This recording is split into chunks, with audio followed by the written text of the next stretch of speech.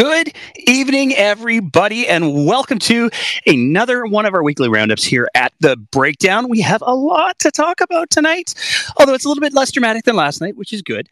And we've also got a couple of surprises. We've got a couple of things we're gonna be throwing at you, changing things up, maybe just a little bit to keep it interesting.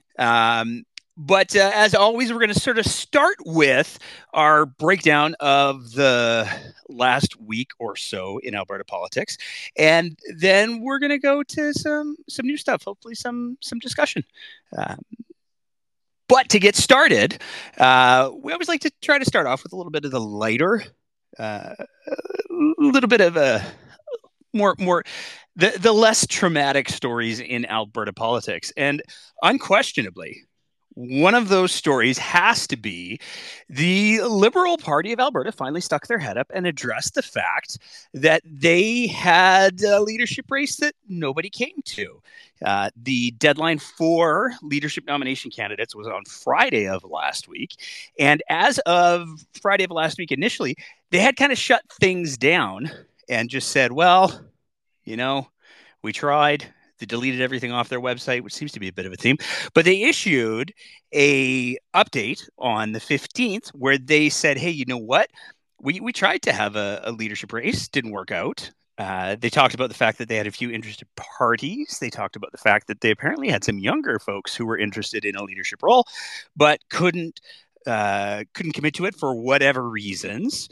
And as it stands, John Rajavine will remain as the interim leader at this time. I don't think there's any question that we're not going to see a leadership race for the Liberals in the next 6 months, which means the Liberals are going to be heading into a provincial election in May, presumably, with an interim leader, which has all kinds of fascinating implications if there was any really serious likelihood of them winning any seats. But one of the things that's really important to remember when we're kind of dunking on the Liberals a little bit in Alberta is that they have, in the past, showed up and represented.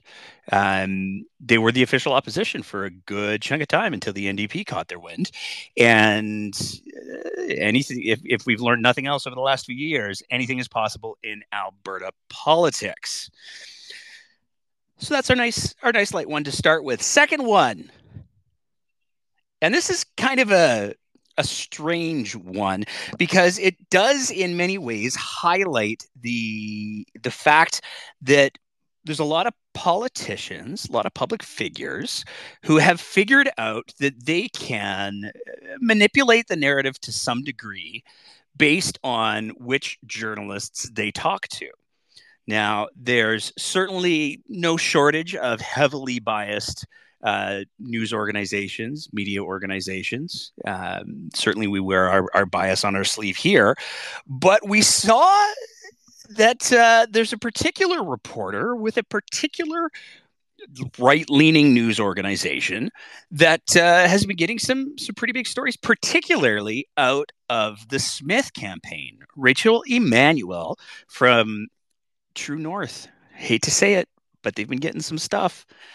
She reported that Smith will not run in the Calgary Elbow by-election.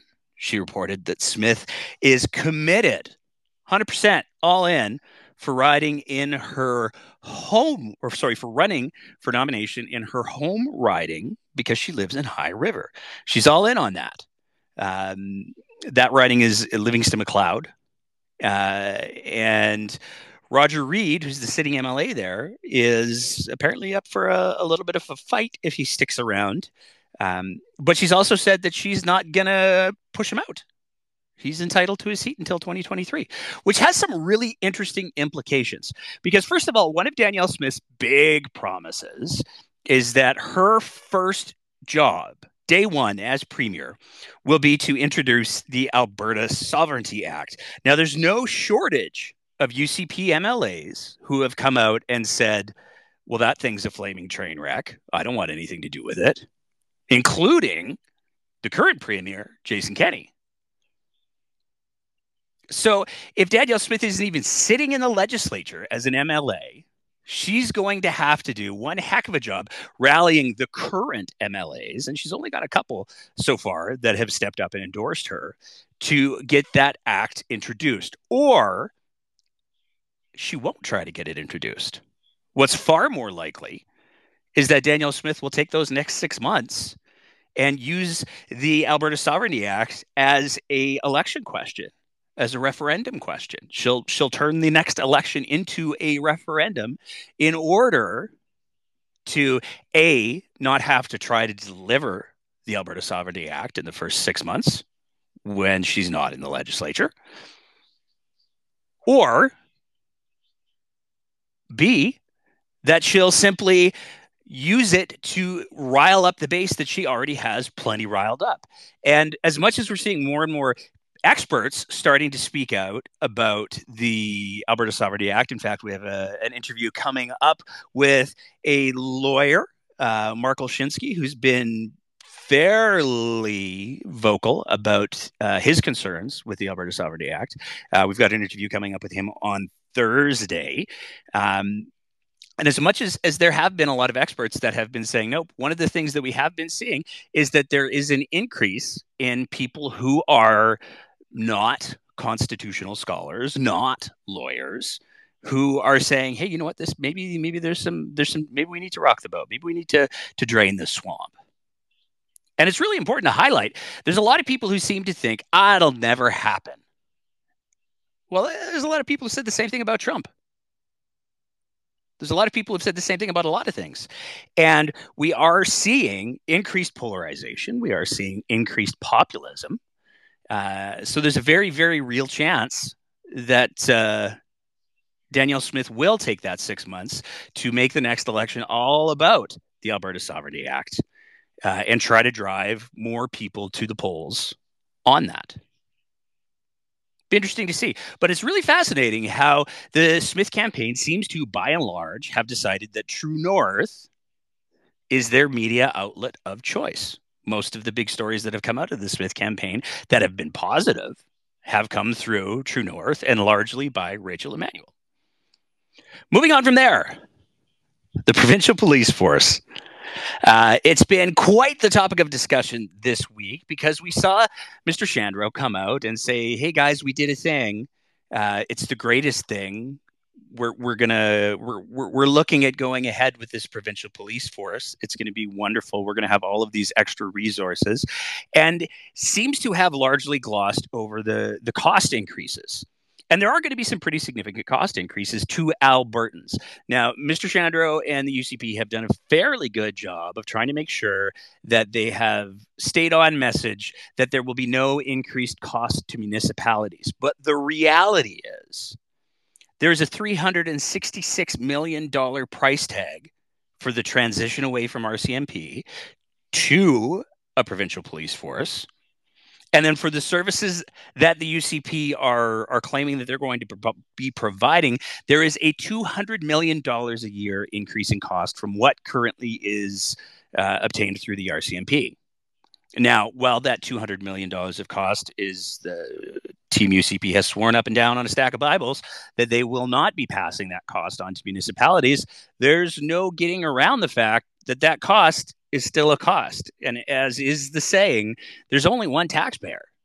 So whether or not that cost is coming out of your municipal taxes, or whether or not that cost is coming out of your provincial taxes or increased tolls or cuts to other programs, because we've seen them do that before. It's worth remembering that they raided the Victims of Crime Fund in order to try to pay for a bunch of their other programs. They had to walk that one back. But the bottom line is that there is going to be in the first year almost $500 million in fees and costs to get their provincial police program going. And it's going to cost $200 million a year more. But what's really interesting is that Alberta municipalities have been really, really clear that they're not a fan of it. There were a bunch of mayors who stepped out this week to say, hey, I don't actually want this. Perhaps most notably and forcibly was Jennifer Handley, who's the mayor of Nanton. She came out and said, hey there, rural Alberta mayor here. We period, do, period, not want, period, and period, Alberta, period, police, period, force, period. She's really trying to make the point, just in case our formal and informal communications have not been clear enough. Also, would love to hear from other Alberta mayors about their council's position on that. I have yet to hear of one that approves of this current direction. She then provided the formal communication that was sent to Casey Madu when he was still the Minister of Justice, that makes her concerns extraordinarily clear. But there's other organizations that have quite clearly stepped forward. There's a group that's trying to keep RCMP in Alberta. They have, at least last count, 70 different organizations, including a boatloads of towns, rural Alberta, speaking very clearly that they do not want a provincial police force. They want to stay with the RCMP. So it's really quite bizarre how all of these rural leaders are making it very, very clear that they want absolutely nothing to do with the provincial police force. They don't think it's a good investment. They don't think they're going to get any bang for their buck out of it. They're concerned about degradation of services. And yet the UCP is nonetheless pushing forward it as aggressively as they possibly can. It's going to be really interesting to see how that one plays out. Moving on from there, we got our last little story that we want to kind of touch on, and then we're going to get to the fun stuff. We got some things planned tonight.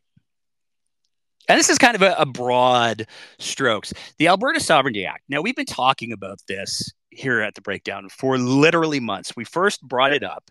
That's the Alberta Prosperity Project. We'll get to that. Sovereignty Act, though, that's been Danielle Smith's thing. And as we mentioned at the beginning of the show, the reality is there are a lot of people who are willing to buy what Danielle Smith is saying, because she's telling them all of the things that a lot of people want to hear, especially the hyper-engaged, angry conservatives who have been a part of the anti-vax movement, who have been a part of the convoy movement, who have been a part of a lot of these farther, if not extremist right movements. And these people really need to not be underestimated. There is a tendency for people to look at the people involved with these movements and go, they're extremists and they just don't know what they're talking about. But the reality is the last 2.5, 3 years of COVID have been an incredible opportunity for them to train, an incredible opportunity for them to get organized and spread a lot of mis and disinformation to people who are frustrated, to people who are angry, to people who don't like how the last 2 to 3 years have been. And they're extremely organized. And they're the ones that Danielle Smith is preaching to. And she's not alone in preaching to it. We saw this week Drew Barnes went on CBC. And he openly acknowledged that the Alberta Sovereignty Act and its greater blueprint,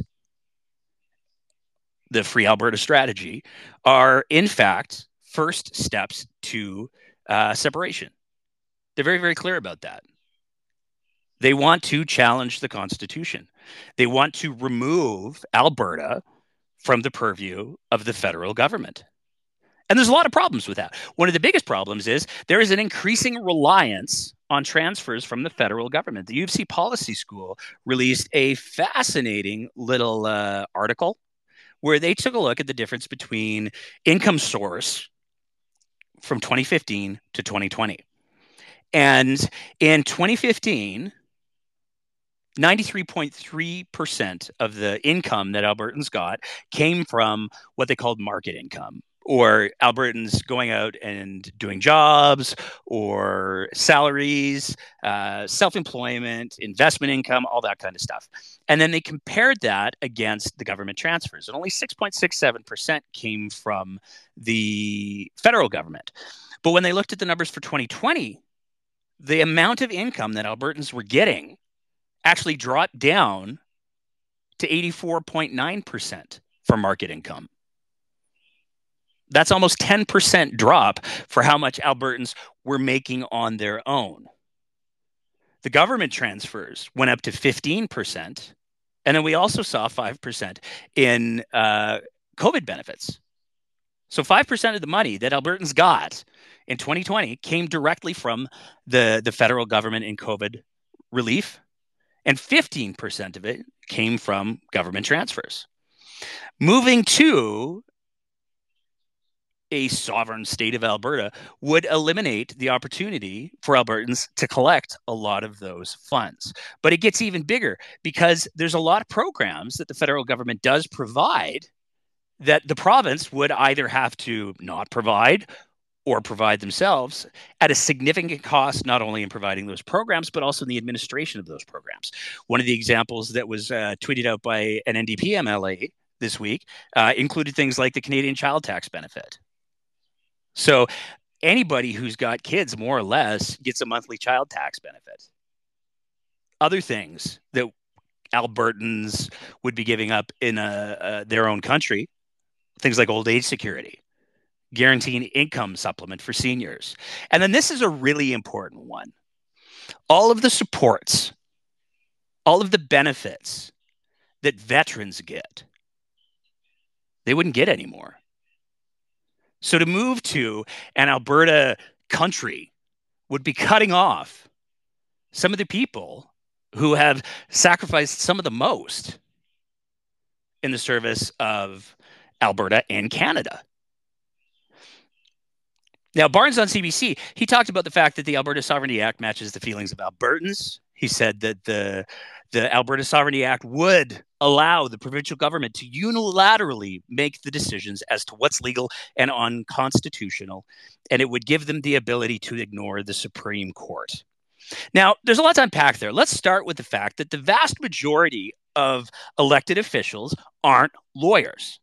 I mean, we've seen how shallow the legal bench is with the UCP as Jason Kenney has scrambled to keep the Minister of Justice portfolio and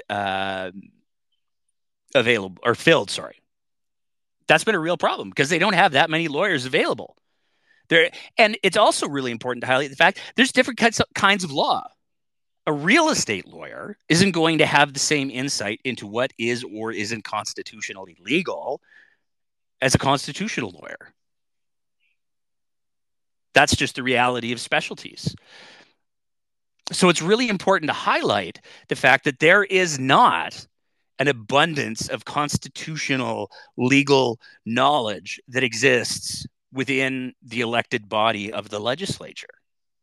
Now, that's not historically been their job. That's been the job of the courts. But what Mr. Drew Barnes said today, or sorry, not today, earlier this week on CBC, was that he believes that the legislature should be able to decide, not the Supreme Court, not the Canada Supreme Court. He tried to say that the Canadian Supreme Court is politically motivated, where most legal experts say the exact opposite. Because if you take a look at who has made some of the rulings, particularly the one around the carbon tax, the deciding Supreme Court judge in that was somebody who was appointed by Stephen Harper. But the Alberta Sovereignty Act is designed to say, you know what? The legislature is the only body of power that matters. And that should be really alarming to a lot of people because as we've seen, there's been a lot of little quests that the UCP has gone on under the direction of Jason Kenney that they've failed miserably at. We've got the pipeline to nowhere. We've got the carbon tax. I mean, there's a running list of all of the very bad things that the UCP have done that have been stopped by the courts, as they should have been. We've also heard stories from both sides of the aisle about how the MLAs don't actually get to make that many decisions. They're at the behest of the party whip. They're at the behest of the premier. And they're very often told exactly what they're going to say, exactly how they're going to vote. And to think that a government where this much power was then centralized would somehow behave differently, would somehow say, hey, you know what, we're actually going to give our MLAs more latitude. They're going to be able to say and think and vote however they want. No pressure. We promise this time. With such an incredible consolidation of power is incredibly dangerous. The bottom line is this. When it comes to the Alberta Sovereignty Act and when it comes to the Free Alberta strategy, the bottom line is very, very simple. We have politicians right now who are telling angry, tired Albertans whatever they want to hear. And let's be clear, that's not leadership. Leadership is getting people to do the things that they need to do to move forward, not regressing them. Sometimes you just have to eat your vegetables. And real leadership is about saying, hey, you know what? Here's how we're all gonna eat our vegetables today. It's not that bad. We'll put some cheese sauce on it, maybe. We'll do a little bit of flavoring. But making it so that people understand the importance of eating their vegetables. That is a huge part of what effective leadership is all about. But instead, what we have right now is a chunk of Albertans who are demanding that they want to eat cotton candy for breakfast, lunch, and dinner. And we have political leaders who are ignoring the Constitution. They are ignoring the rule of law. They are ignoring the importance of the courts. And they're saying, yeah, let's go to the fair, cotton candy for everybody. And it just doesn't work that way. It certainly doesn't work that way without significant cost. Angry people make bad decisions, and it's a leader's responsibility to try to de-escalate that. And we have seen in the last week some surprising examples of a few people stepping up and actually showing some real leadership on important issues. Now, I want to be real clear before we get into this. This does not in any way excuse any of the things that the UCP or these particular MLAs have done. That's not it at all. But we saw finally a bit of a line in the sand for some of the UCP leadership candidates.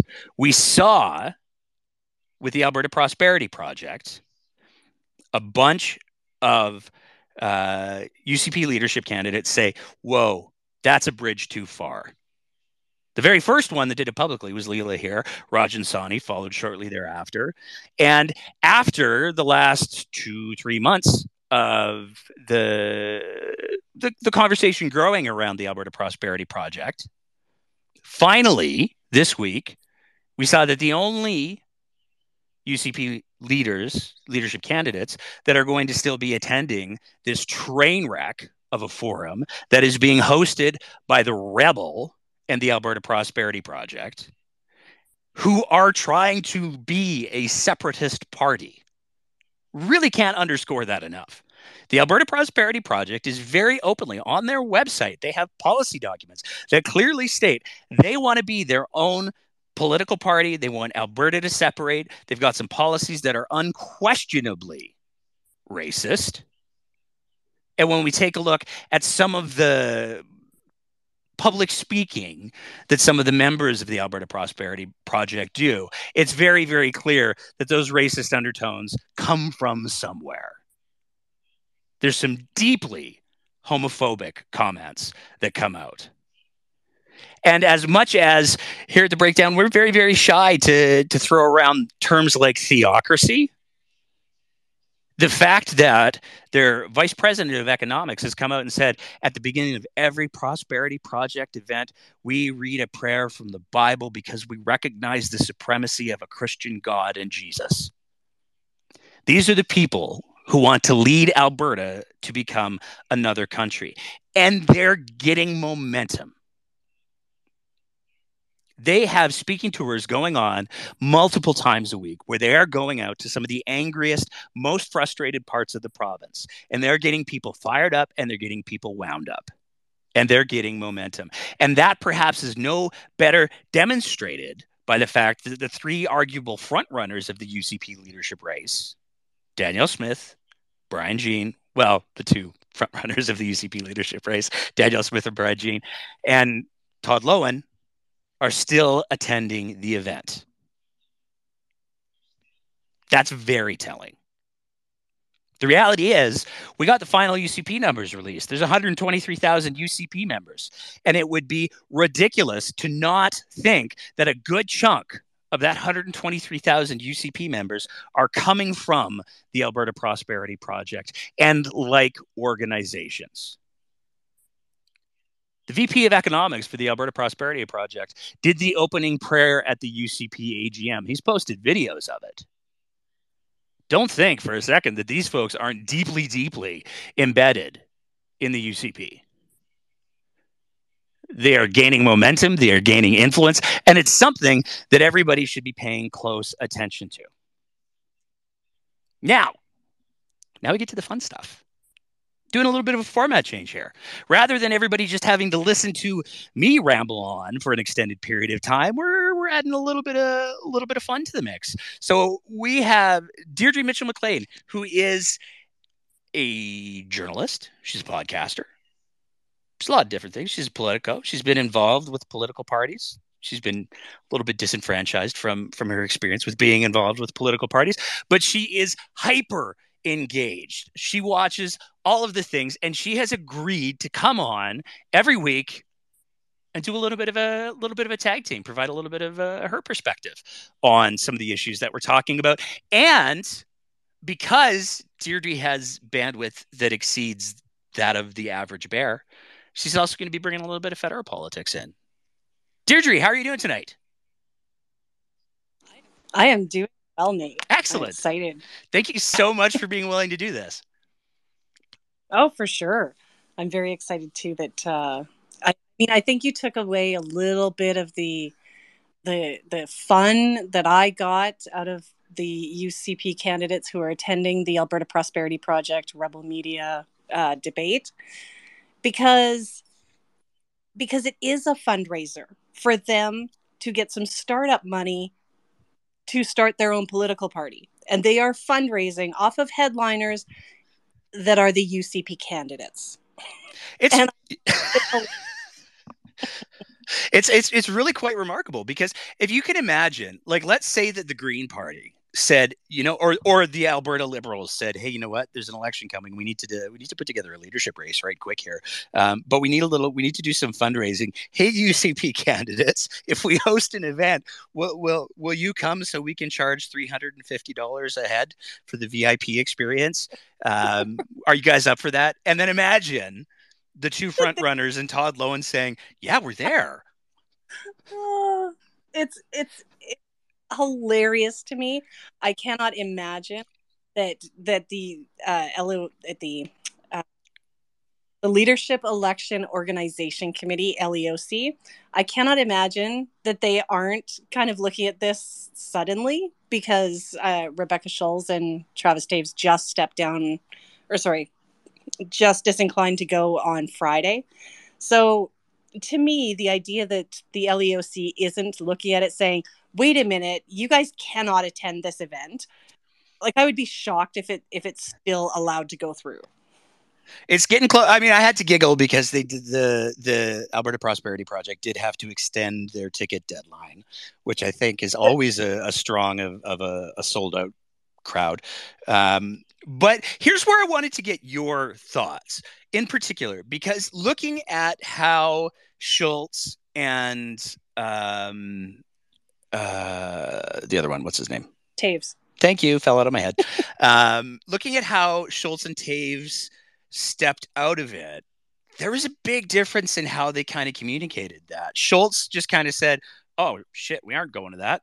And kind of left it at that. Whereas Taves, his campaign manager, I haven't seen someone like repeatedly fall on a sword quite as hard as that guy did, coming out and saying, I should have Googled them. I guess I didn't. Like, that's literally what he said. What is that? Like, how does that messaging come about, do you think? Because I have a hard time believing that anybody's looking at the Taves campaign going, oh, you all haven't figured out the Google yet, but you want to run the province. Cool. And I have to say that the two, so, we've got Sarah Biggs on Leela Here's campaign. Ken Bosencool is on Rajan Sani's, and both of those campaigns were like, absolutely not, from the very get-go. Yeah, because those are two campaign chairs who are really tuned in to Alberta politics. So, I mean, those two knew right away, absolutely not, we want nothing to do with this. yet it took the other two campaigns a little bit of time to figure it out. Um, like Like a month. right, a month of all of a sudden this stuff is coming out, and they're going, "Oh, wait a minute! Oh, I didn't know that." And I mean, wouldn't that? I just like I do kind of want to smack that dude across the head or on the side of the head there and say, how do you not get an invite to do a debate and not check it out first? How does two of the candidates saying that they are definitely not showing up not give you some pause and say, I wonder why? Well, and what's really interesting to me, and I got to be really clear, this is not a sour grapes thing. This is just a it makes me giggle thing. Like months ago, I think 2 months ago now, we reached out to all of the UCP leadership candidates who had declared at that time. This was before even the official thing was done, and we said, "Hey, we're very respectful when we have conversations. We would love to have each candidate on." And we heard back from three, four, two came on. Two said they will not be appearing on the breakdown, and the other ones just were like radio silence. So I like there's no question to me that there's a little bit of a knowledge as to who's doing what. I mean, there's no secret that we play with puppets and we make fun of people all the time over here, and we do a lot of jokes. But it's fascinating to me that they had the wherewithal to go, stay away from the breakdown, but they didn't have the wherewithal to go, oh, the separatists who are trying to fund their own party.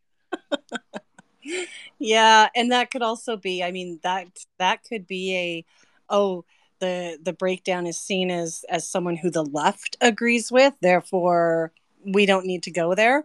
Where that's where I think that Danielle Smith, Todd Lowen, and Brian Jean are still looking at the Alberta Prosperity Project saying, but these are our people.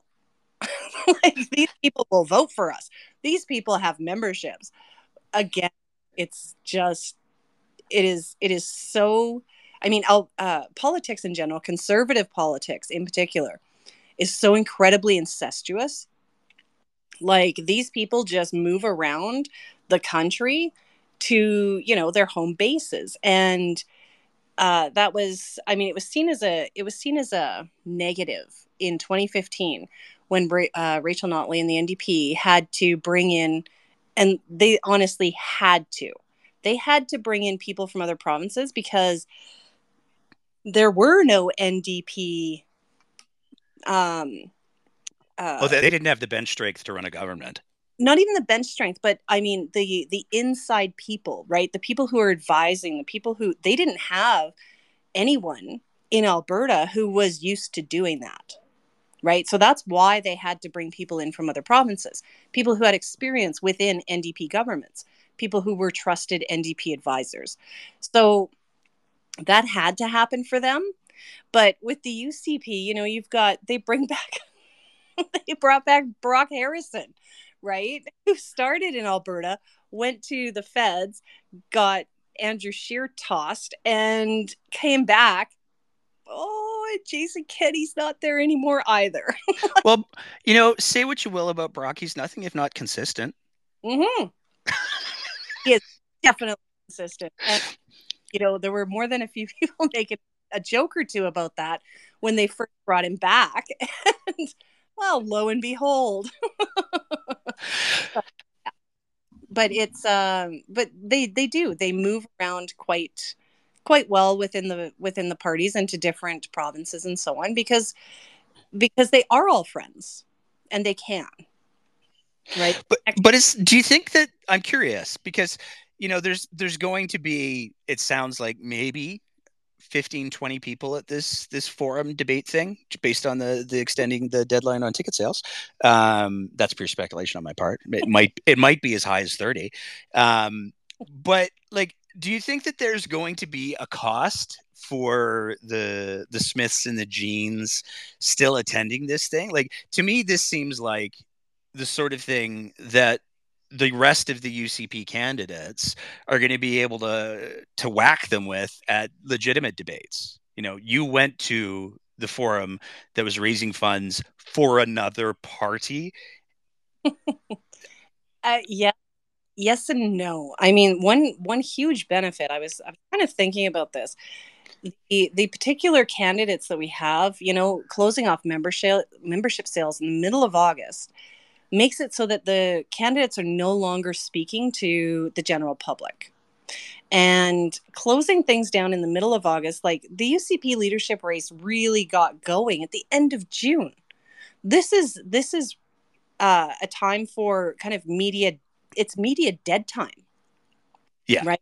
Um, it's hard for independents to get guests during the summer holidays, but it's also hard for like legacy media to get guests during the holidays.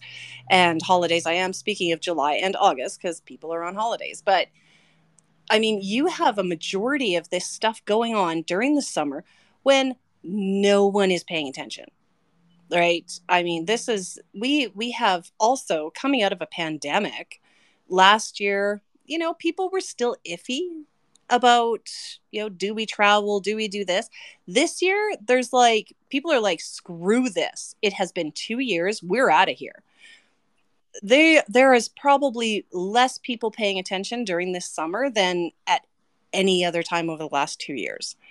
So it's it's interesting to me, just the timeline that this is kind of held, that there will be less people paying attention. Now, will they find out about it? Of course they will eventually, but they may not be paying attention right now.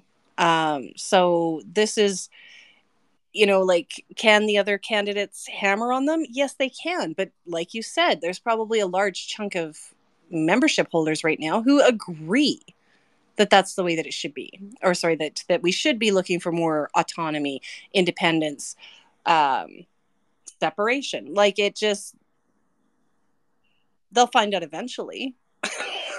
Well, there's an expression about finding out that I think is going to be kind of appropriate. But I, moving on from there, you are in the rural Albertas. Hmm. What's is there any sort of a pulse in regards to the provincial police force, or are people just like, I'm barbecuing? um, okay, so I attended the rural crime town halls back in the day when the UCP was first doing those. Yeah.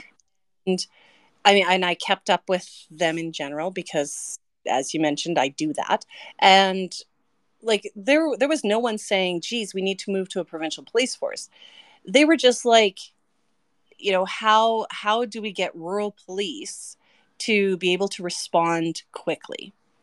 And I mean, I've even known my area, so Strathmore Chestermere is um, my political riding, but our police service, which is centered out of Strathmore, actually covers from in the industrial area of Airdrie into Siksika, which is, east of Calgary. We have a portion of it. The Gleason detachment has another portion of it, and but I mean, this is a massive, massive amount of space to cover, and we have, like, maybe 10 or 11 officers, right? And they work shifts. They're not on 24/7, so like, it's just, they people that I heard from, in a way, don't care where it comes from, where that protection, that response comes from, but at the same time, they do trust the RCs. They don't want to pay more because, as far as they're concerned, right, we already pay enough in rural. Don't get me started on that. That's another show. Yeah, that's another show. But yeah, no one wants to pay more. And the thing is that, logistically speaking, I don't know how you are going to ever be able to do that without actually posting police, like, every few miles. And this is, like I said, it's a massive amount of area to cover. And I'm surrounded by rural, right? So from Airdrie to, I don't know, it's 45 minutes for me to get from here to Airdrie. So it's 45 minutes for the police to do it too, except that they can go a little faster, but it's back roads, Yeah, you don't want to be going too fast, especially at night. right? So, I mean, we can only get there as fast as we can get there. But yeah, it's yeah, I didn't hear at all anyone saying, "Geez, we should do a provincial police force." And at that point in time as well, there were a lot of people saying, "Oh, geez, we have these volunteers that were basically, I don't know, some people at the town hall that I was at were like, yeah, we're not looking for vigilantes, okay?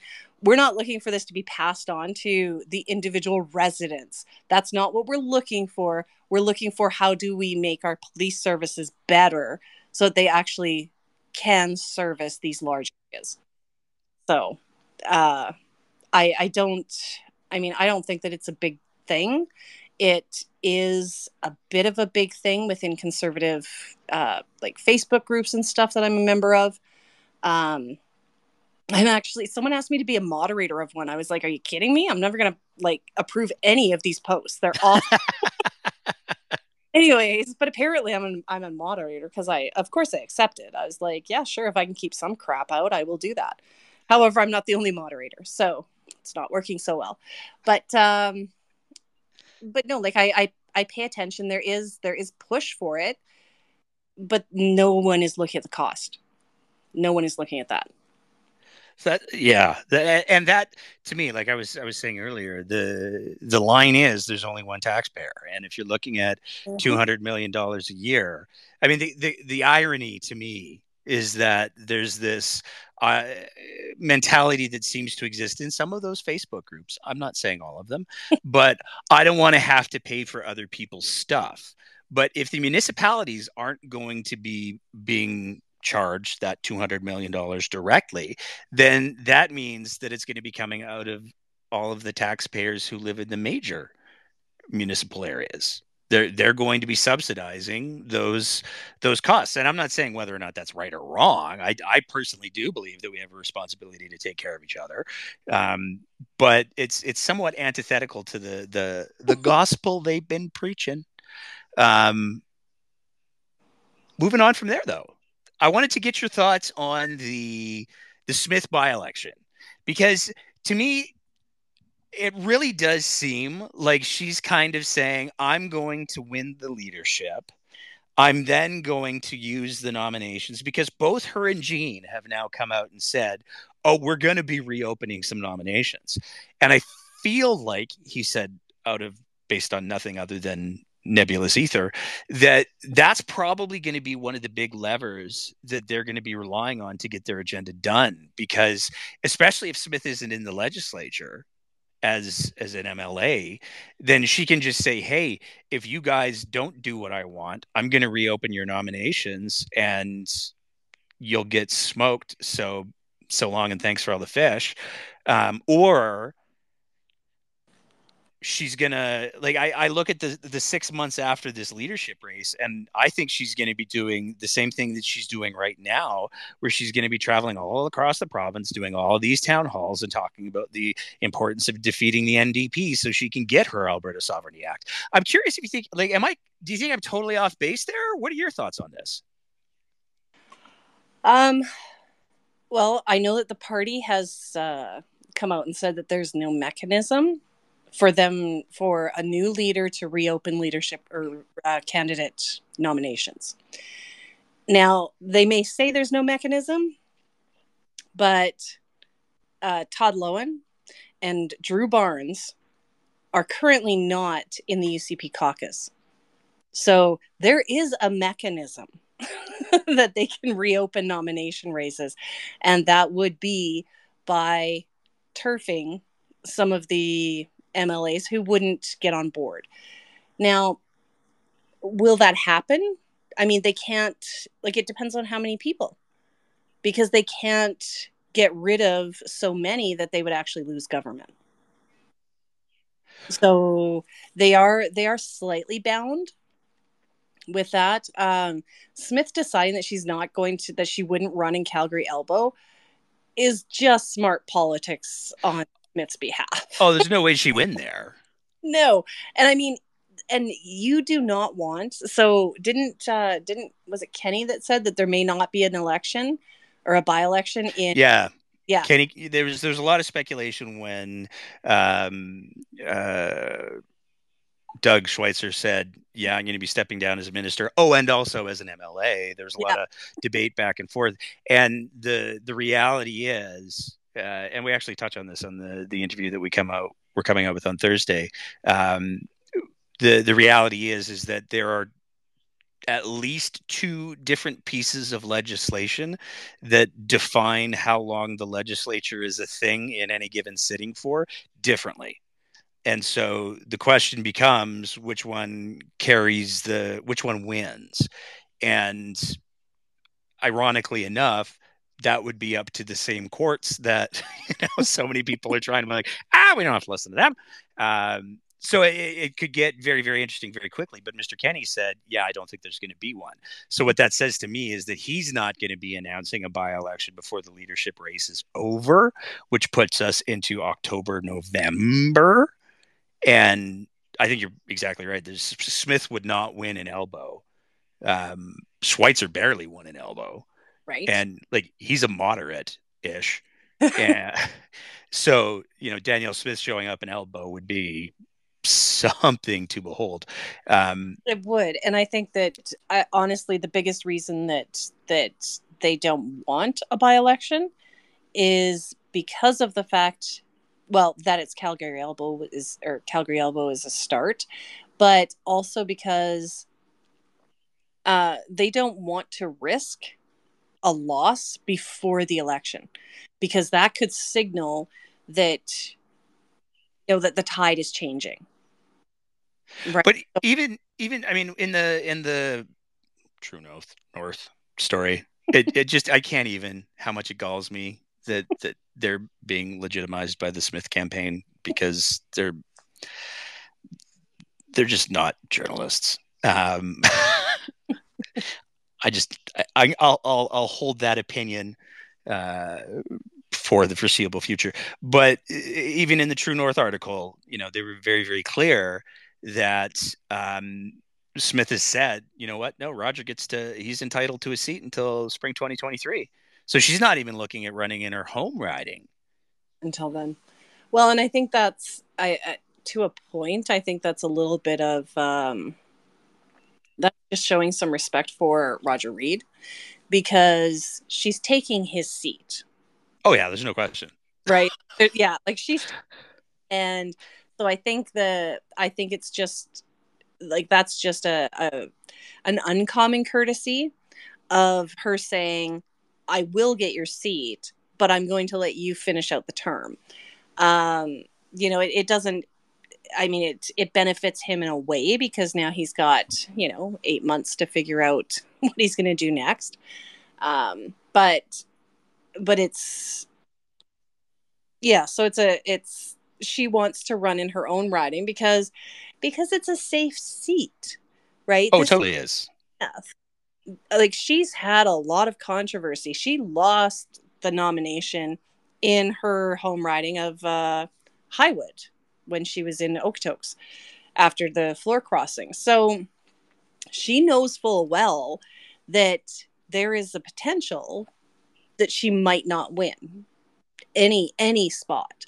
So she this is her gaining some goodwill towards people who would vote for Roger. This is her gaining some goodwill, um, as I might be leader, and if I'm leader, of course he's going to step down, but he doesn't have to step down right away. So I think this is and as if McLeod Livingston is going to vote, and NUP. yeah, that's not happen. So so it's safe, but I think this is just her getting some. This is her priming some goodwill. Do you think that there is a component of it? Like, am I totally misreading this, or do you think there is a component of it where she's looking at things and going, you know what? If I don't run in a by-election, if I just hang out, that gives me 6 months to keep doing the Danielle Smith Roadshow, um, and not have to worry about showing up in the legislature and stuff. For sure. I mean, Kenny did that. How long was he leader before he ran for a seat? He became leader in March of 2017. He didn't get a seat until December of 2017. He used that time, to continue campaigning. And I mean, Smith being able to do that, and Smith being potentially restricted from from tabling the Sovereignty Act. And like I thought that was a fantastic insight that you had, where the Sovereignty Act is a ballot question. Now, as I said, I think it was last week, Danielle Smith, who I've paid a lot of attention to, uh, is sincerely confounded why other conservatives do not think like she does. Not confounded enough to actually look into it and change her mind, but confounded that they'll come along eventually, kind of thing. And this gives her that opportunity to try to get more people on board, potentially to hold back, and hold back not only because she's not in the legislature, but hold back because that would be the safest bet for her to not be Danielle Smith for the next 8 months until the election. Yeah. I Okay. know that I don't think that's why she would do it, but it would work out in her favor if she did. Yeah, for sure. And I think it also, I think that there's, especially if she reopens some nominations, I can't help but think that there's a part of her that looks at the whole thing and goes, you know what, if I can make the election about the Alberta Sovereignty Act, then if I win, I get to slam dunk it with the MLAs that I want. I don't have to worry about all of the drama of individual UCP MLAs stepping out and saying, I'm not introducing this dumpster fire. Yeah. So now I got a couple other things on my list before we run out of time. But before we do, you had a federal thing you were going to be bringing, because you're going to be doing, for anybody who's just joining in, Deirdre's going to be, she's going to be bringing some federal stuff on the first show of every month. I think we agreed on What? tentatively. Yeah. The first show of every month except this month. Yeah. Yeah, exactly. Because that's in like 4 days. A little bit more than four, but nonetheless. First show of every month, we're going to have a highlight on things federal, because Deirdre's bandwidth is much better suited to that, because I can't keep track of the federal dumpster fire and follow the Alberta stuff. I just don't have the neurons for it. But you were going to bring a federal thing to the table tonight. What you got? So, I mean, the federal things that I was looking at, and I mean, it's August, things are a little quiet. However, there was a really big story that dropped last week, and that is that Trudeau appointed the first Indigenous justice to the Supreme Court of Canada. And that is, I mean, that's huge. Oh, she's also a woman. Just saying. That's two significant things, I think. Yes, it really is. And so, yeah, there's not a whole lot going on at the federally right now because vacation. There's way more going on provincially, which is also probably why we both ended up following provincial politics, because it just won't stop. Um, but that was huge news. That was huge news. First ever Indigenous justice. First ever female Indigenous justice. She was. Her name is. I have this, Michelle. I'm going to screw up her last name if I don't look it up. Opensaw. All right.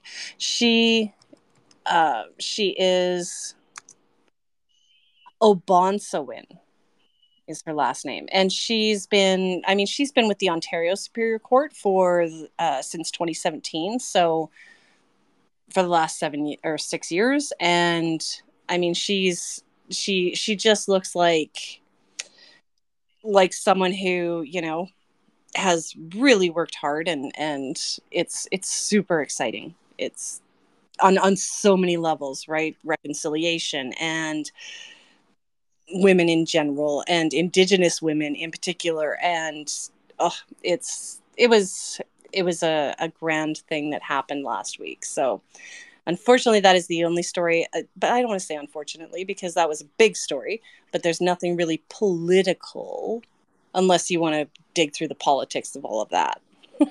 Yeah, no, there's no question. There's a lot of politics on. I was wondering if you were going to bring up Peterborough. Um, Oh, and cause, I didn't, well, because technically that was last week, but was yes, it? What yes, day was that? it was last weekend that Peterborough happened. It's all such a blur. See, like I said, I can't follow the national stuff. Okay, well, Um, talk about that because I looked a bunch of stuff up this week because I didn't mention it last week either, actually, in my newsletter. So, there's one thing I want to say about the Peterborough thing and Romana Didulo. yes. The and I'm going to pivot to another thing, and I'm probably going to catch hell for both of these, but it wouldn't be the breakdown if I didn't piss off some people. So here we go. Um, there's a lot wrong with Romana Didulo. There's Yes. no question about that. She is causing real harm to people. There's no debate over that. She's fueling something dangerous. There's no debate over. Mhm. But can we please stop with the jokes about her last name? Oh, yeah, the dildo thing. Yeah, that was. Yeah, like that's just not. That's It's, it's just not it's like good. it's making fun of someone for something that they cannot change, that they had no control over. That, yeah, that's just not. It's not. And there's so much other stuff to make really good fun of, like the sardine platter. I Why mean, in bags? Why sardines in bags? I don't understand. sardines in bags in like plus I don't know 37-degree heat. Like Paper bag. Paper bag. there's fertile ground here. We don't have to go to making fun of people's last names. No, we don't. Is all I wanted to say on that. But there's something else that it's been bugging me this week, and it's been bugging me for quite a while, and I just wanted to say a little thing about it because it bothers me, Deirdre. It bothers me, and you can tell me if I'm wrong. Um, I'll probably still hold the position, but um, I think we should be done with the term incel. And the reason why I say this is for anybody who doesn't know what incel is an abbreviation for, it's an abbreviated term for involuntary celibate. Right. And it comes from the notion with the toxic masculinity. It's got to be like 10 years old now, where there were guys who they weren't able to get any action, and so they were calling themselves involuntary celibate, like they were the victims of not getting laid, I guess. Um, and it kind of I didn't like it at the beginning, but now I really don't like it for two reasons. And the first one is that when I see people using that as a derogatory term, it almost seems to like validate it in a way, like, oh, that guy's an incel. Well, probably yeah, but I don't think that I want to go ahead and just reject the whole premise of involuntarily celibate. I just want to reject that outright because the bottom line is this: even if these people are so dysfunctional that they are not able to maintain relationships, and with the degree of toxic masculinity that we see from a lot of these people, it's it's that's a very real possibility. But the second piece that really bugs me about it is that there's some assumptions that get made when we start looking at people's appearances or their dumb opinions and saying that they're involuntarily celibate. And one of those things is we're making a lot of assumptions about their orientation. I'm Mm-hmm. not a, I'm not a big fan of that. And the other thing is, and I'm going to be a little crass here, and this is where I'm probably going to get myself into some trouble, but like sex work is a thing. Yep. And so the notion that anyone can claim that despite all of their efforts, they just can't get any. Um, I mean, it's a choice. Let's be very, very clear. And to use that as a to weaponize that, I just don't think that we need to be doing that. To me, it's the same line as making fun of Dedulo's last name. I don't know. What do you think? Am I wrong? Um, I I would say that you probably aren't. I've never really given it too much thought myself. I don't use it as, but then again, I don't. I try really hard not to go to personal insults, so I wouldn't bring it up. Um, but yeah, like you just giving some history on that was kind of new to me. Like I know the word, I know what it means, but it's not something that's really in my everyday vocabulary. So, um, I'm perfectly fine with getting rid of it, but I'm also perfectly fine with getting rid of a whole lot of insults. Well, I agree with you. I couldn't. I think that there's ways to make jokes. There's ways to mock that don't require that sort of level of humor. I think that we can make jokes about a lot of things. I think that we can, Mr. Harrison's track record, I think, is very fertile ground for a lot of different. I mean, his Twitter account is fertile ground for a lot of things. There's a lot of things that we can make jokes about that don't require us to diminish people for things like with Dedulo's name that they can't control. Um, and there's I hate to say it, but there's a little bit of a cultural element to me too there. Like when you're making fun of a name that kind of sounds funny and it's Oh an yeah. ethnic name, it's kind of like, oh, what are you doing? Are you thinking about that all the way? Because I don't know, man. Um, but it's very similar for the incel thing for me because it's just if the best way that you can eliminate or defeat your air quotes opponent's arguments is to say I don't think you're getting laid. um Yeah. I don't know that you've won the argument. No, exactly. And actually, I mean, from my perspective, I think that was a typical response or retort to women who were getting upset about things was, oh, I think you just need to get laid. Oh, see, there you go, it goes into a bigger theme even there.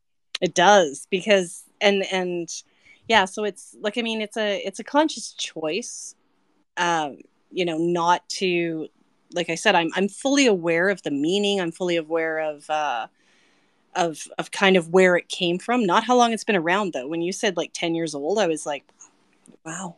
Yeah, Where it goes way back. It's like the early days of 4chan is where this thing comes from. okay. That is one place I don't hang out. Oh, nor do I just know the history, let's be clear. Uh, well, see, I do go to Facebook groups, like I said, conservative Facebook groups that I have no business being in, and they frustrate me to no end. But I always accept the invitations because I want to know. I want to know what people are saying and stuff. And but yeah, so I mean, some of the ones, like I've never been to Telegram, although I do have a, oh, what was the place, the thing that started up right after Trump got banned Oh, is that Signal? from parlay. Oh, is that still a thing?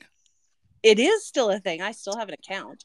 Um, so see, like I did go there, but I don't know Telegram. I don't know 4chan. And from what I've seen of Justin Ling's tweet threads, I don't want to. Like No. I no, no. Like he goes deep, and that's great. That is great for him. I'm glad that somebody is doing it and letting us know. But yeah, I draw my line is um, ridiculous conservative stuff. Mine. Yeah, I usually have to have a shower after just listening to UCP debates or press conferences. So it's not my sandbox by any stretch of the imagination. While we have you here, before as we run into the dying minutes of the evening, I just want to throw it out to the folks who are Mhm. out there tonight. And if anybody has anything that they want to add, if anybody wants to tell me how wrong I am about things, all you have to do if you're on a mobile device is click on the little microphone thinger on the bottom left-hand corner, and you can request to be speaker. And if you want to do that, you can. And if you don't have to. Oh, there we go. 1 second here. We had some problems with Lynn's audio last time, Oh, and and I she's remember come. my that. Yeah. So, Lynn, welcome. I'm super glad to see that you're back. The Deirdre had a theory that maybe there was another device on in the background somewhere, or something was going on that was accounting for a little time delay. But hopefully, whatever it was that was going on has resolved itself. How are you doing tonight? Like I said, I had a lot to say last week, but not so much this week. It's just, I agree with Deidre that we need to stay engaged with these people because I've been on the Whistle Stop Cafe Chris Facebook Ooh. page since before the convoy. And for some reason, they haven't blocked me because I don't say nice stuff about them. But he's a huge prosperity project guy. So that's the reason I'm following it now. Um, I, for one, am excited about the Navy we're going to get. I'm, Right, yeah, like Sylvan Lake. Nobody's going to be able to invade Sylvan Lake. it's huge, right? Um, but I just, I'm starting to talk to neighbors today because they're not as retired or engaged. And I just said to them, like, this is huge. I don't want them in charge of my OAS. Um, like, do I need a passport to go to BC? Like, this has huge implications. Like, we are not another country in Alberta, period. Yeah. So I like, I don't want to take full credit, but I will take some credit for Schultz backing out of this ridiculous debate because every single email I got, which is like 5 times a day, I just said, you've lost my vote. I'm not voting for someone who's a white supremacist attending the Prosperity Project. Good for you. Well, it's the Yeah, it's truth. good. I send it to Jean too, because I live in Fort McMurray, right? Yeah. But See, and this is Lynn. Are you the same Lynn who was speaking the first yes, night after the debate? Yes. Okay. And I so loved your perspective that night. I speak of it often. Um, but I mean, when we talk about people holding their own side to account, it's you that we're talking to, right? yes. We're saying, if you've been involved in the Conservative Party and you've made your connections there and you have a voice within that party, then we, like, the rest of Alberta is counting on you to use that voice because, well, I mean, I'm sure you've been paying attention over the last couple of years. People who were criticizing Kenny for not getting rid of, or sorry, for not doing anything about the number of MLAs who went on vacation during that first 2020 lockdown, You bet. right? Like, they were just looking at it like, oh, it's just the lefties on Twitter and it's criticism from the opposition. But no, it's not. It was coming from within, your own ranks. And I mean, I love to see that some people do have the capacity and the strength to say, no, I'm with you, but not if you're going to do stupid stuff like this. So, Well, the thing is that I was brought up NDP because Grant Notley was a friend of my uncle. So he spent time when he would come to Bruce, Alberta. My uncle lived on the farm, so Grant would have supper at my house. So I always grew up NDP. Jason Kenney stood on my crescent, and I personally got neighbors to vote for him because I believed in him. And he lied to me about everything. And I have maintained my membership. It's expiring in November, and I will be changing it to an orange one. But I have been following this since day one. And it doesn't even matter if they're my MLA. I will call out the idiot that does, I forget his name, he's from Morinville, that area, for going to meet with the protesters. Was that Shane Getson? Yeah, my favorite.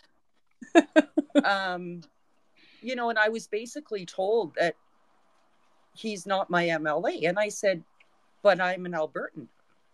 And he's an Alberta MLA. Or MP, sorry. And wait, it's not Shane Getson. It's Andrew Freeze? Yeah.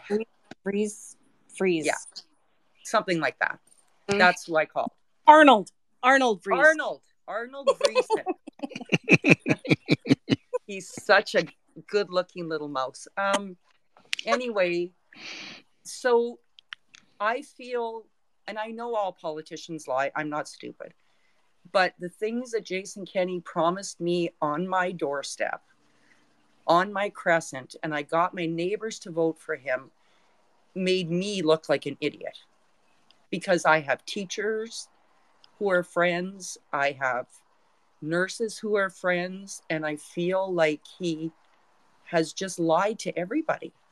And if we think that Danielle Smith or Brian Jean is going to do a better job, we are solely wrong, because what they're going to bring to this, aside from the Prosperity Project, abortion, white supremacy, all this stuff is coming out of these people, and it scares me to death. Me too, for what it's worth. I mean, the fact that we're not seeing condemnation of some of the things that the Alberta Prosperity Project and its public speakers have advocated for, that is really alarming to me, because one of the guys who is currently on their speaking tour, he's the guy who has thousands of views on Facebook, where he's talking about how they will die rather than give in to progressives. He's talking about how progressives, or anybody who's not Christian, is trying to push pedophilia in public schools. Like, that's the kind of rhetoric that's getting used. And even if Danielle Smith wanted to, or Brian Jean wanted to still score themselves some of those 30 votes at this function, even if they wanted to do that, they could still do it and just say, hey, you know what? We'll go if this guy's not going to be there, or if you guys clarify your positions on these things and you put a leash on this guy. If they did even something like that, that would at least send a message that the views that are being espoused by the people who are representing this organization publicly are not views that these UCP leadership candidates share or agree with. Then it would be, at least a silver lining of sorts, yes. Something that might approximate some semblance of leadership, but we haven't seen that. Because and the scary thing for me, I don't know whether it was you or somebody else put out about the amount of the percentage of Albertans that will be voting for this. What was it, 14.5% or something? It's like 4.3 or 4. Well, that's even worse. Thanks. Those are the people that are going to vote. So as Albertans, if we disagree with this, when I go to Save On and I talk to my Lebanese friend there, and she says, oh no, I don't vote, Lynn, I give her a hard time, because I said to her the other day, I said, listen, you have to vote. I know you're not going to join the UCP, but you have to vote in the next election because these people are against you.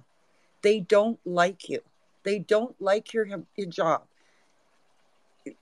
And she's like, what do you mean? Because we live in a diverse community. I mean, I have friends of, I don't even know what nationalities they are. They're from everywhere, right? And that's how it's been here for 36 years that I've lived here. So these are the people we need to get out as Albertans and talk to our friends and make sure that our daughters don't have less rights than we did, and that our health care is not privatized. Yeah. And I'm just going to say it again. I've said it a couple of times, but seeing the rhetoric that the APP was throwing out this week about how if Leela here knew real Albertans, all it takes for you to be a real Albertan is you live in Alberta. That's it. That's all. If you live in Alberta, you're a real Albertan. And if you're somebody who puts any kind of qualifiers above and beyond, do you live here? Okay. Then you're just an asshole. Yeah. Okay, can I be an asshole for 1 second? Sure. Yeah, go ahead. Because Kathleen and I were talking about how we both kind of found it disrespectful that Rebecca Schulz, who just moved from Saskatchewan in 2017, is even running to be premier of our province. I don't have a problem with it. I don't, she's, here's the thing for me. And I understand where you're coming from. I get that it's like, I've had the days where I've looked at like a lot of the people who are some of the most, I don't know, Pat Kingish aren't from Alberta. Yeah. I've had those thoughts, but to me, the bottom line is this: as soon as anyone starts to make delineating factors and starts to pick and choose, what are the qualifications that make you a air quotes real Albertan? Now we're playing with some really subjective stuff. And the danger for me of subjective things like that is if my feelings in regards to what a air quotes real Albertan are valid because I don't know, whatever. They're purely based on feelings. There's no empirical measurement that we can do here. But if my feelings are valid, then the feelings of the racists are valid too, and I can't go there. I think that if you live in Alberta, you're an Albertan, and that's the end of the conversation. Now, whether or not you should be, the leader of a province, I would argue that's up for the electorate of the province to decide in an ideal situation. But I just it's we know what she meant. Yeah, exactly. And it does. It hurts my feelings. It hurts my feelings. Well, I think but here's my one qualifier with all of that, because Derek Fildebrandt was my MLA, and Derek, of course, came from Ontario, and I mean, I pretty much accepted any of his criticisms about how things were today. But things that I didn't like him criticizing were our education system. That was one thing that always got me with him, because you weren't educated here. So don't you dare. Yeah, no, that's fair. If you don't have any lived experience with the thing. The other I'll throw one qualifier on that I think is a fair qualifier. You have to, in order to be an Albertan, you also have to be a Canadian. Yeah. So if you're just going to be an Albertan and not a Canadian, refer back to the asshole table that I referred to earlier. I just got to say, I did some back of the napkin math here, Lynn, and my number in regards to the percentage of the population that's going to be choosing the next premier was wrong. It was high. It's actually 2.83, and then a bunch of other numbers based on the 124,000 memberships being sold. And that's assuming that everybody who has a membership votes in the UCP leadership race. Mm-hmm. So it's probably closer to like 1.4. Yeah. But does that include people who already had memberships? Yep. Yeah. The total membership count is between 123 and 124,000. Wow. what I read was before the before the leadership review, they had 60,000. Now, granted, that did include ones like people who bought in order to vote in the review, but they had about 60,000 and only 34,000 people voted. Yeah. So so it does come down to who's actually going to show up. Yeah. Anything else you want to say? I'm so glad that your audio is working today, Lynn. I felt so terrible. No, that was my fault. I had my iPad on. I was watching you on YouTube and you on my phone, so it was my fault. I figured that out after. But good stuff. So you were right, Deirdre. Awesome. Well, thank you so much for showing up again. We have another speaker here. Stephen has raised his hand. Stephen, what's going on tonight? I was just thinking, I think there might be a difference between that stupid real Albertan talking point and the criticism of somebody coming from a different province and wants to lead the province. I think there's a difference. Yeah. How would you define that difference? Like, what would you say that it is? Because I'll admit it feels different, probably just because of the authority that's involved in being the premier. But what would you say the difference is? I just think it's two different criticisms. Or, well, I don't. I mean, "Are you a real Albertan?" is a stupid criticism, like I said, but I think there's more nuance to the criticism of, "Oh, you just came to this province and now you want to lead it." It's sort of like Jason Kenney coming to Alberta and wanting to lead the province, and well, he technically is from Alberta, but hadn't been here in how many, like 20 years or whatever it was, and look how that turned out, right? He didn't understand the people. He didn't understand how Albertans thought, and now he's kicked out, right? And you could look at Schultz and say, well, you've only been 2017 she came to Alberta, and you could say, well, we could end up in the same place because you haven't lived here very long. And you don't understand how people think. I mean, that's a valid criticism of Schultz. I don't think that really has anything to do with, who's a real Albertan and who's not. I think that there's certainly, and this is why I say I think that it's up to the electorate to decide. I think that there's certainly a real argument to be had that knowing the culture and the nuance of an area requires some time and effort. I don't want to in any way sound like I'm diminishing that, but I think that it's up to the electorate to decide whether or not that vision, it fits with what they want. And I mean, absolutely.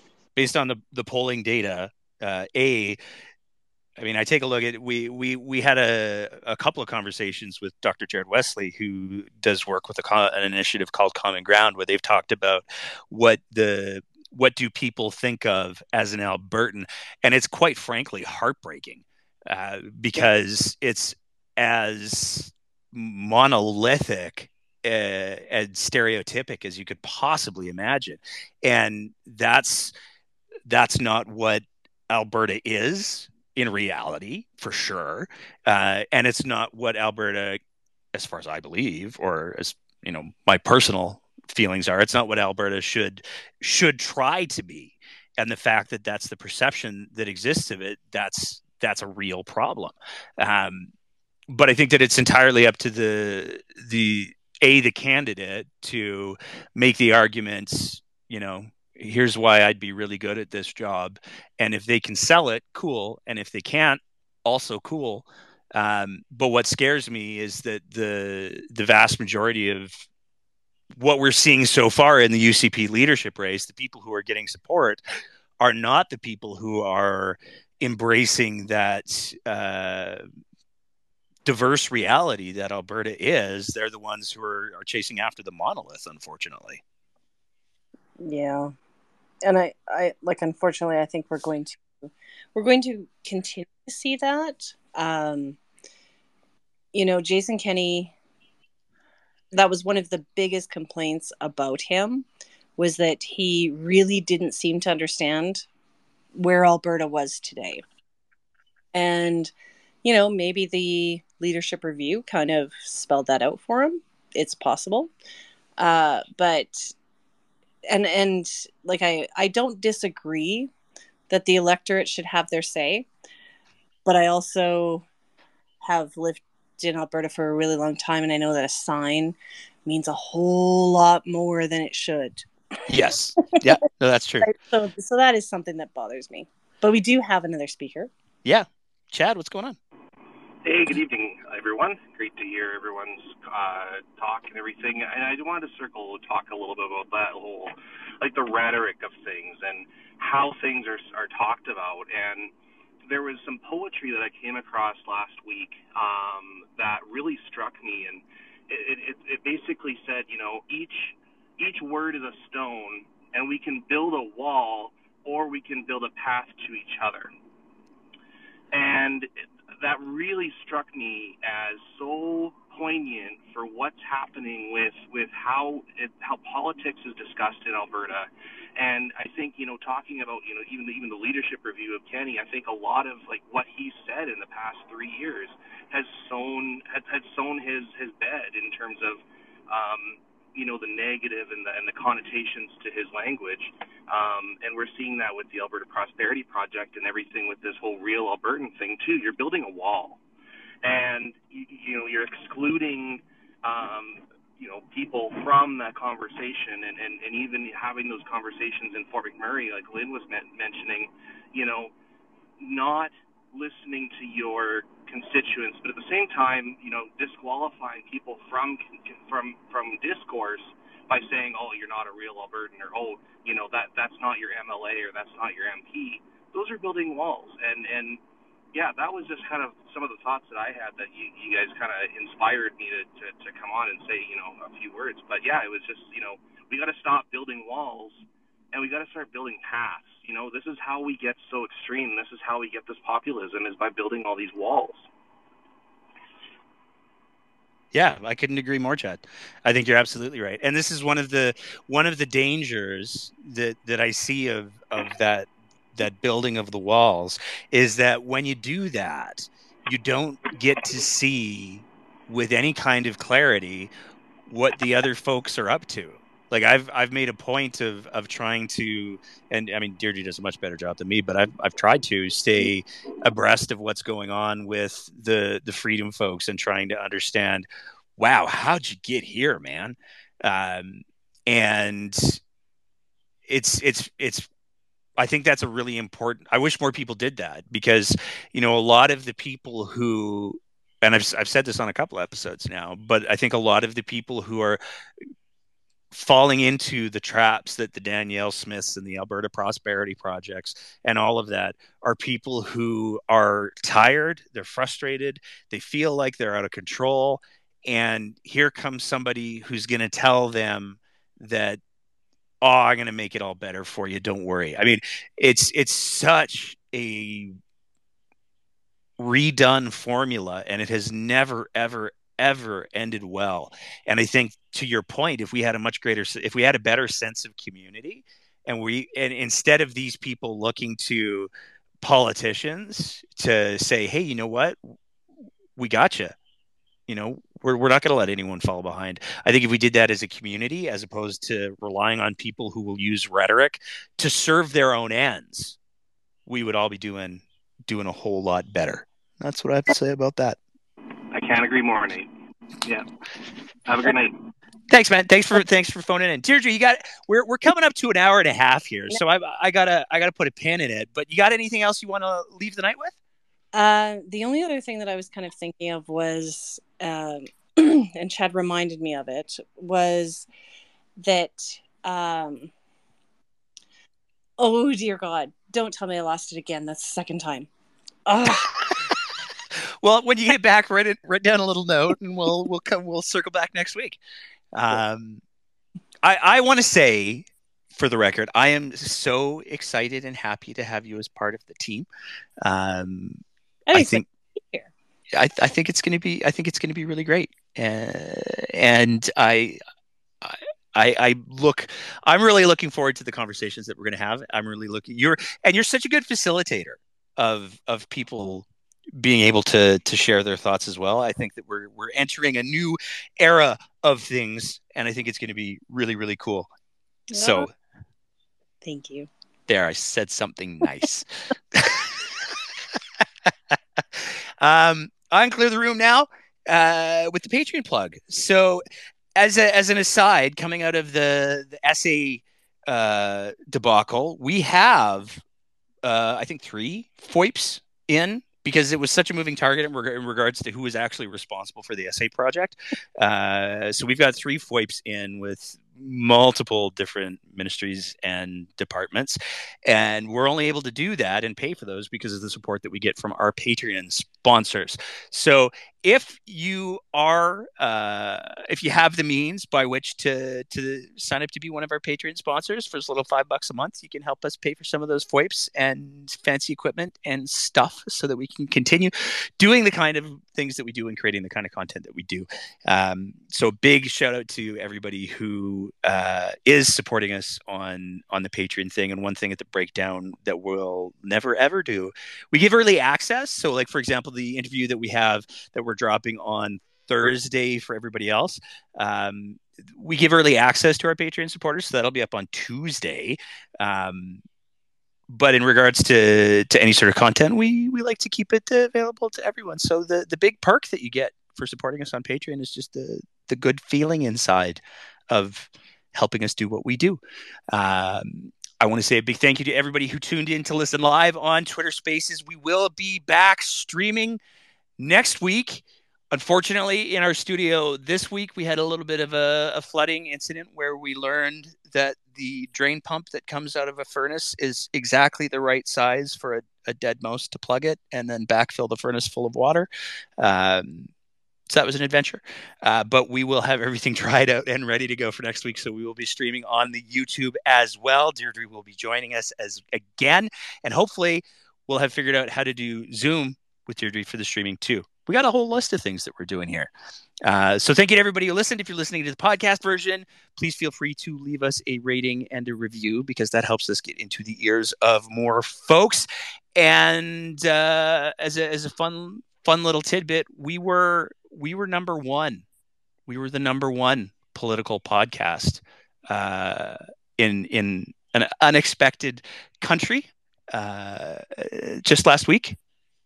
And so, I want to give a special shout out to all the folks in Yemen.